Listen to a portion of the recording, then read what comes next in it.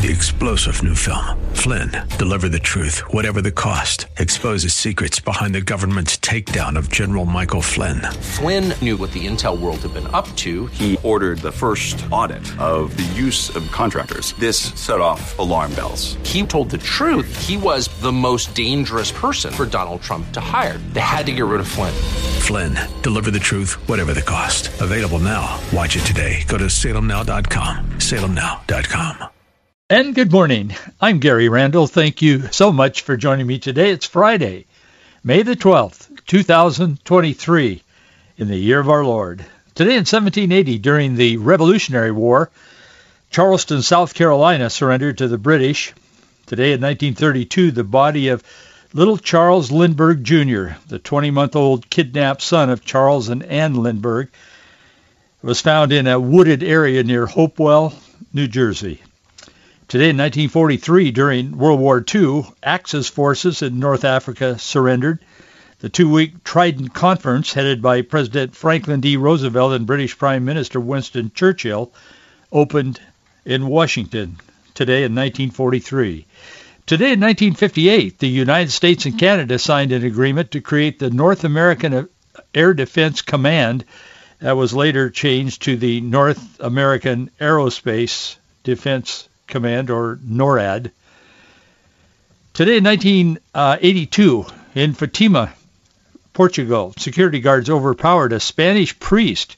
He was armed with a bayonet. He attacked Pope John Paul II.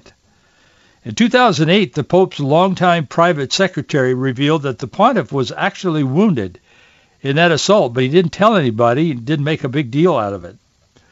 Today in 1986, the military action drama film Top Gun, starring Tom Cruise, that was premiered in New York. Today in 2009, 5 Miami men who were convicted in a plot to blow up FBI buildings and the Chicago Sears Tower. It's now called something else. I can't remember the name of it now. It's not Sears anymore. But anyway, 1 man was acquitted of the 5. That's a few things that happened in history today. I do that every day. When many of you comment on it, you say you really like it. But I do that every day to just give us a perspective. Knowing history, it gives you a perspective on understanding the things now and understanding what the consequences of some of the things that are happening now could be. Patrick Henry talked about that a lot. So did some of our other founding fathers, but he was particularly talking about the fact that knowing the past helps you to understand the future and one thing and another. He made a number of comments that are on the record about that. And it is important, and that's why we, sometimes conservatives and particularly Christians are accused by our enemies, but we're accused of trying to hold on to the past. Yet those who criticize us for holding on to the past, like the old book of the Bible, they are in the process often of destroying the now and destroying the future. And we can see that more clearly by looking back and having an understanding of history. That's why these same people are so intent on destroying any vestige of history in our nation. We went through that spell here last year, last couple of years, where they were taking out all the statues. I mean, they were trying to get rid of Abraham Lincoln, for goodness sakes.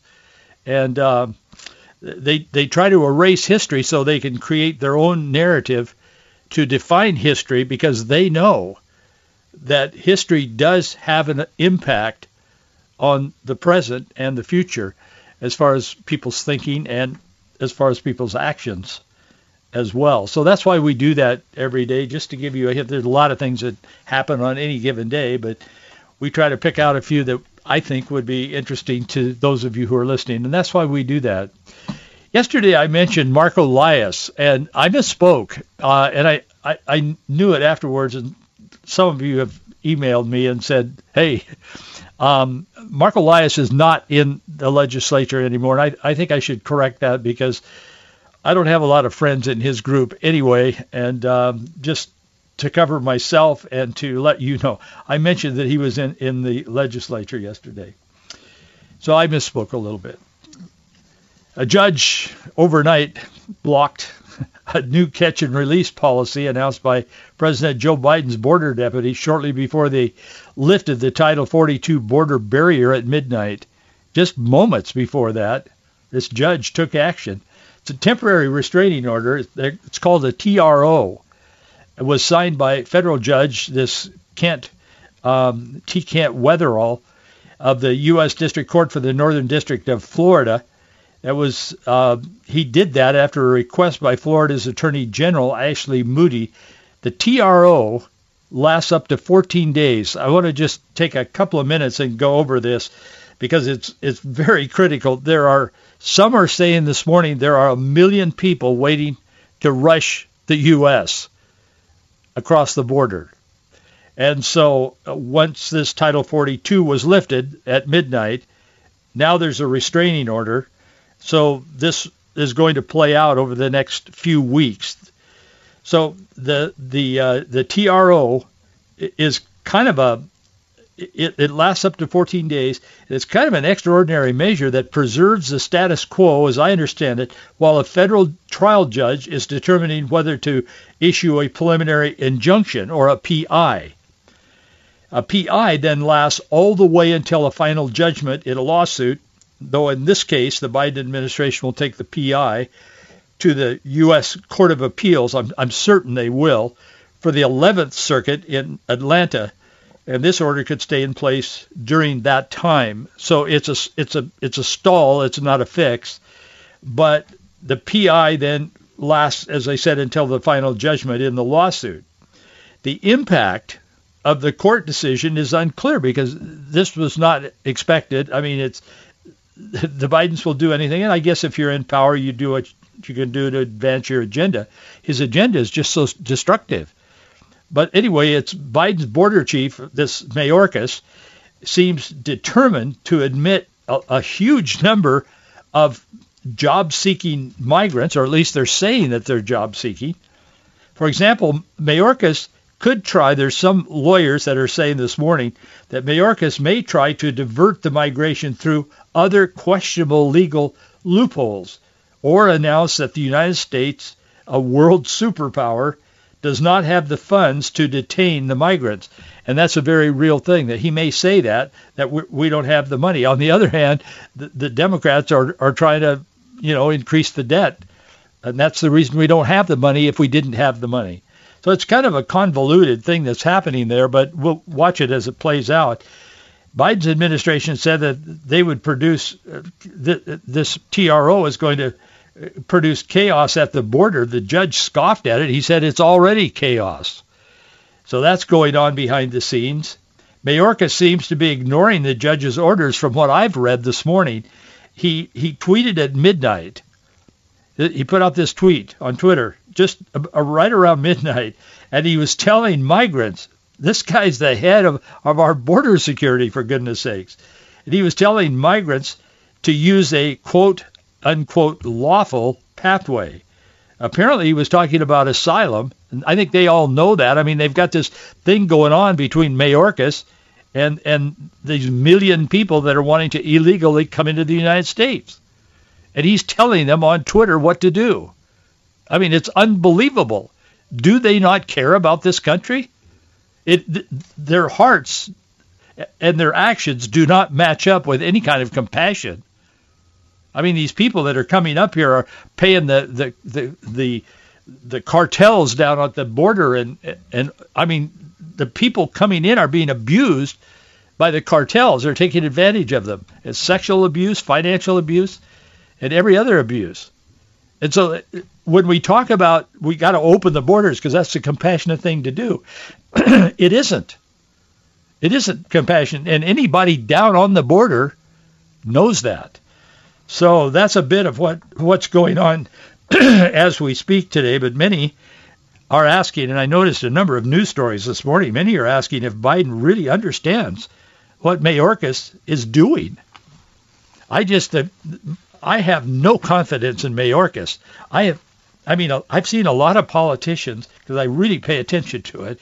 I've seen a lot of politicians wiggle and squirm and try to get out of things or mislead, even in hearings and where they're testifying on certain issues and one thing or another. I've never seen anybody quite like him. I mean, it's strange. I can't quite figure that guy out. And I've seen a lot of people and paid attention to a lot of politicians over my lifetime, but I've never seen anybody quite like him. They will ask him a point-blank question, and I know a lot of people will divert and they'll answer it, or not answer it in a different way. But I've never seen anybody go as far off base, off the page, when he's asked a question as this guy, this Mayorkas. I mean, he looks at you as though you're a fool for asking the question when the question is very legitimate, no matter who's asking. I don't know how he got to this high position, but he's there. And it's kind of scary when you really take a closer look at that. Anyway, that's what's happening at the border. There's a report out this morning that I wanted to talk to you just for a moment about. There's a new congressional report that the financial affair that's embroiling Hunter Biden might reach deeper into the first family, even the president. They pushed a majority of voters to believe that the Bidens likely participated in the pay-for-play scandal. Rasmussen Report Survey has a new survey out this morning. Voters of all political stripes expressed a belief that the Hunter Biden affair is much bigger than just the first son, and that it is likely President Joe Biden, that he traded influence when he was a vice president, that he did so for money to enrich his own family.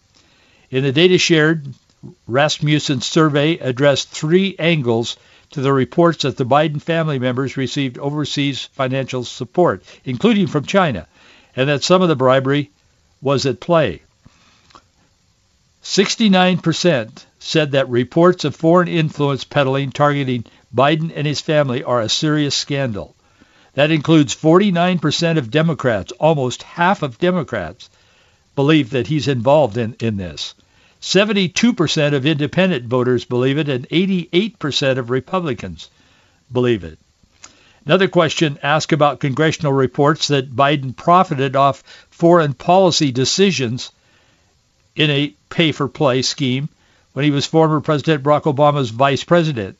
63% of Americans called that likely, including 42% of Democrats, 65% of independents, and 85% of likely Republican voters felt that he did. They paid him and he did what they wanted him to do.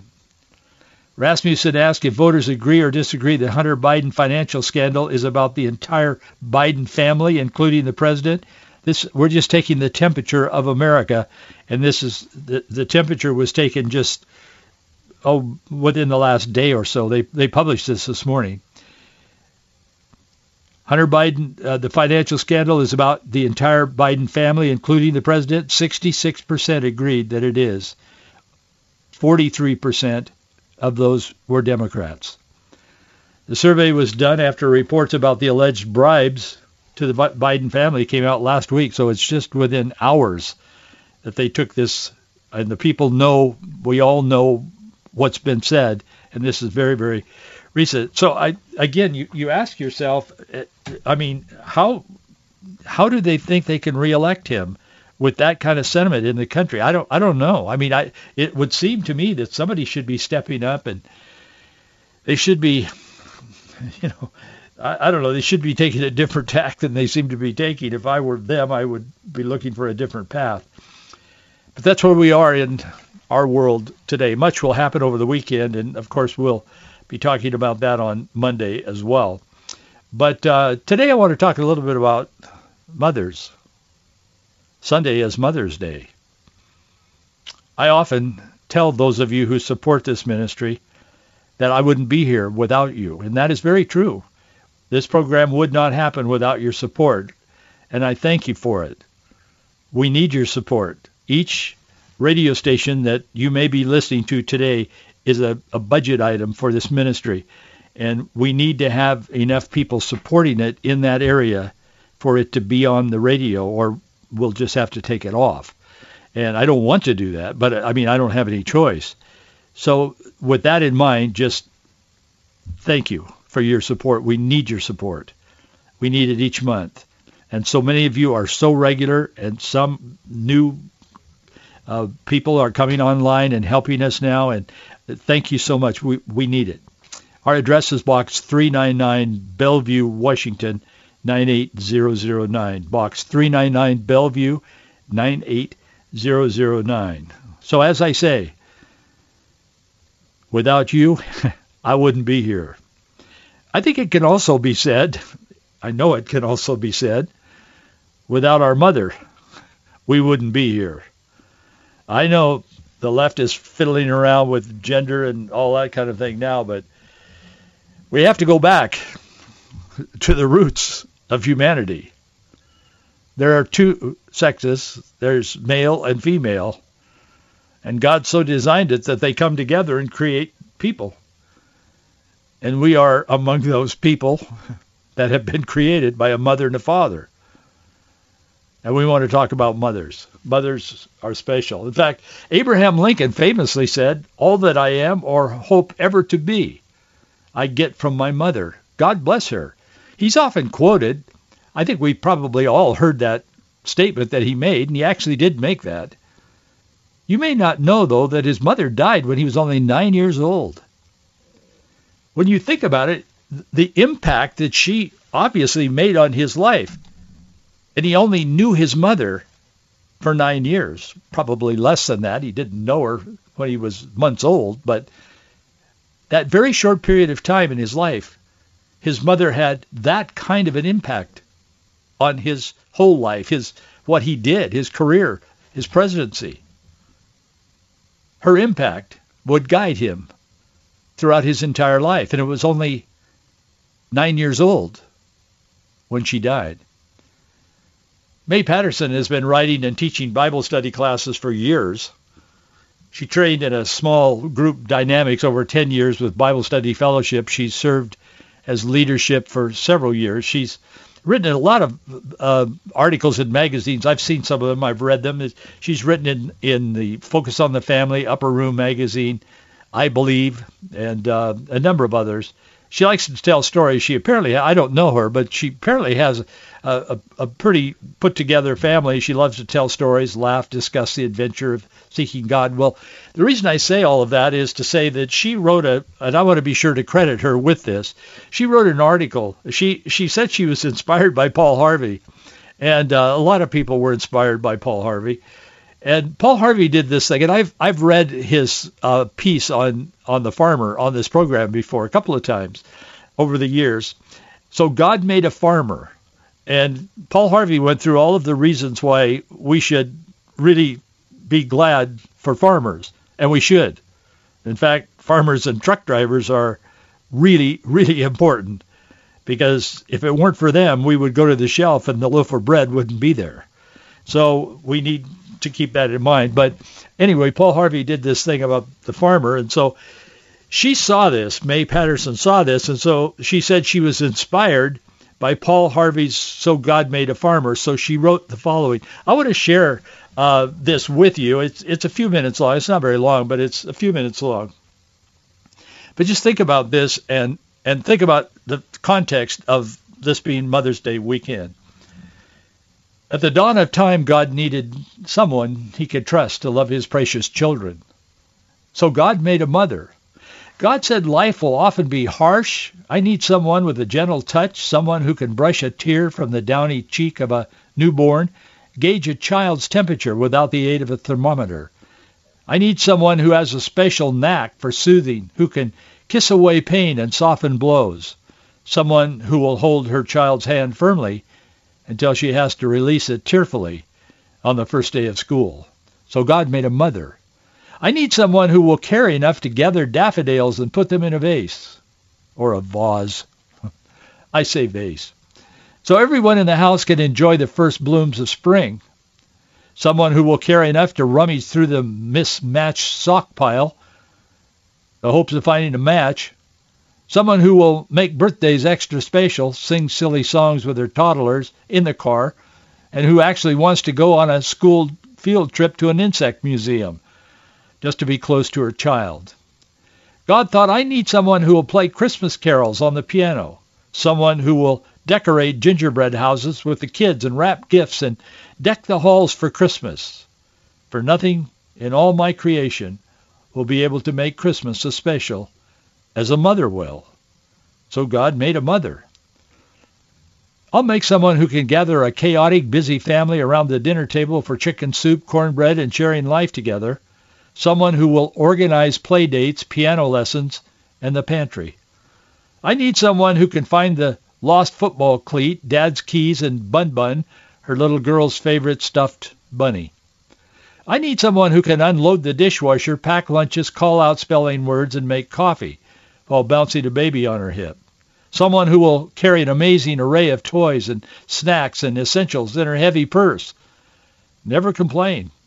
I need someone to help with endless school projects, organize the football banquet, and say, I'm so proud of you, even when her child fails. It must be someone who is willing to keep going, even when she thinks she has no strength left. Someone who will strive to love her kids and to love their father even more. I need someone who's willing to work the second shift, or take second best, or play second fiddle, so her family will have it better than she did. So God made a mother. I need someone who believes, someone who will trust that I have a good plan for her and for her children, even when she can't see it, someone who will pray for her family daily, for sadly a few people will. I need someone who will share my words and encourage her children to believe in me because I am the source of life. God said, I'll place a second pair of eyes in the back of the mother's head, give her bionic ears, and grant her a generous portion of laughter and tears, for she'll need them.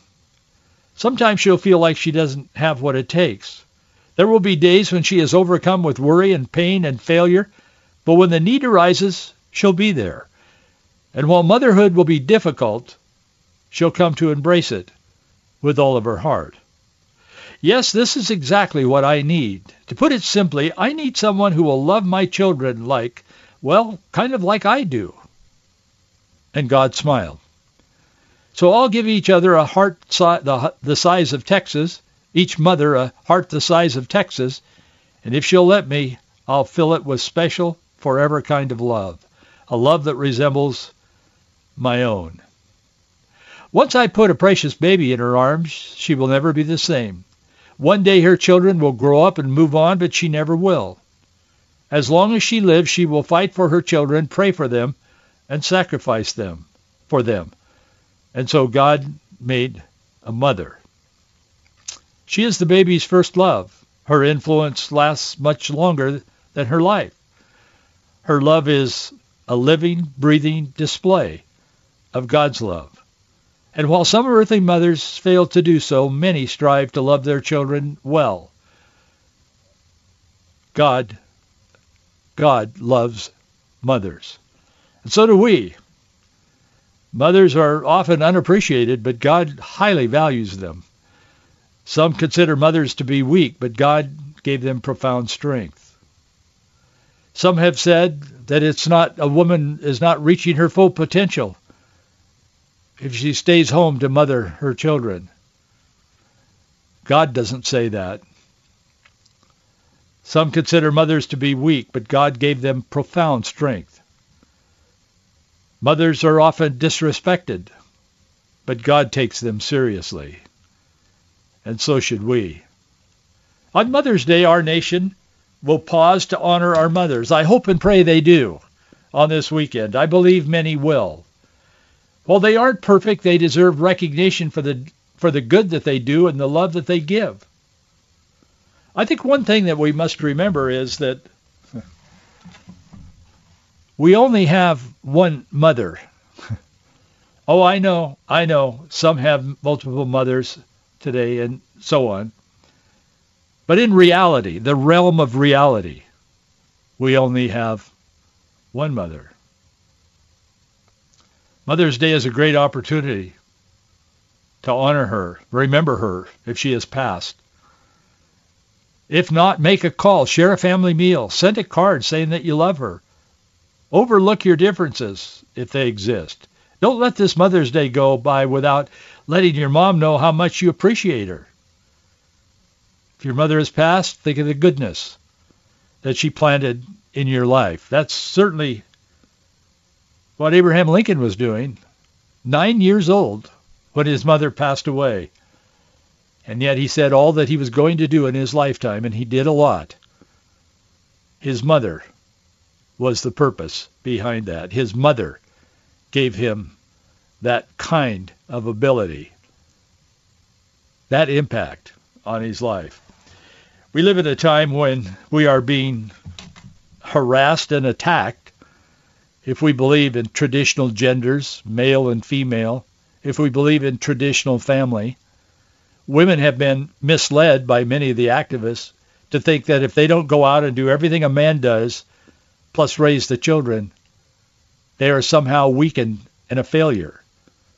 The highest order in God's natural process is mothers raising children. That's part of what's wrong in our nation today. The absentee parent. Children need their parents. And there is no one under any circumstances that can replace the role of the mother. As we see the family under attack constantly, and I talk about it on this program because without the family, we have nothing. God made the family the cornerstone of humanity. That's how we sustain ourselves. That's how God wants us to sustain ourselves. God wants us to live in that reality, in that truth of His, that family is about what the human race is about, and the responsibility and the joy and the experience comes to the parents. And on this weekend, we're honoring the mothers. I can tell you personally that my mother was terrific, and she raised us to love the Lord and so on. I'm married to a woman who was a tremendous mother to our children. Marjorie she followed Scripture, and she did as God would have her to do. And the times that I was walking around in the deep, dark jungles of this world preaching the gospel, she was taking care of the kids at home, waiting for me to come home and tell her what God had done in our efforts wherever I had been for several years while our kids were growing up. So I thank her for that, and I honor her and say Happy Mother's Day to my wife and the mother of our children. And I would say Happy Mother's Day to all of you who are listening, who are mothers.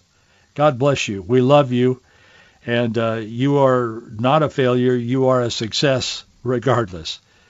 Have a good weekend. I'll see you Monday. 3-star General Michael J. Flynn, head of the Pentagon Intelligence Agency, knew all the government's dirty secrets. He was one of the most respected generals in the military. Flynn knew what the intel world had been up to. He understood its funding. He ordered the first audit of the use of contractors. This set off alarm bells. The explosive new documentary, Flynn, Deliver the Truth, Whatever the Cost, uncovers the facts behind this scandal. Flynn told the truth. He was the most dangerous person for Donald Trump to hire. I find out the worst enemy that I'm going to face in my life is right here in America. They took my assessment and they wanted me to change it. And I was like, I'm not changing it. They had to get rid of Flynn. With in-depth interviews, archival footage, and never-before-seen personal records of the man behind the headlines. I just felt like I was drowning. Flynn, Deliver the Truth, Whatever the Cost. Available now. Watch it today. Go to salemnow.com. salemnow.com.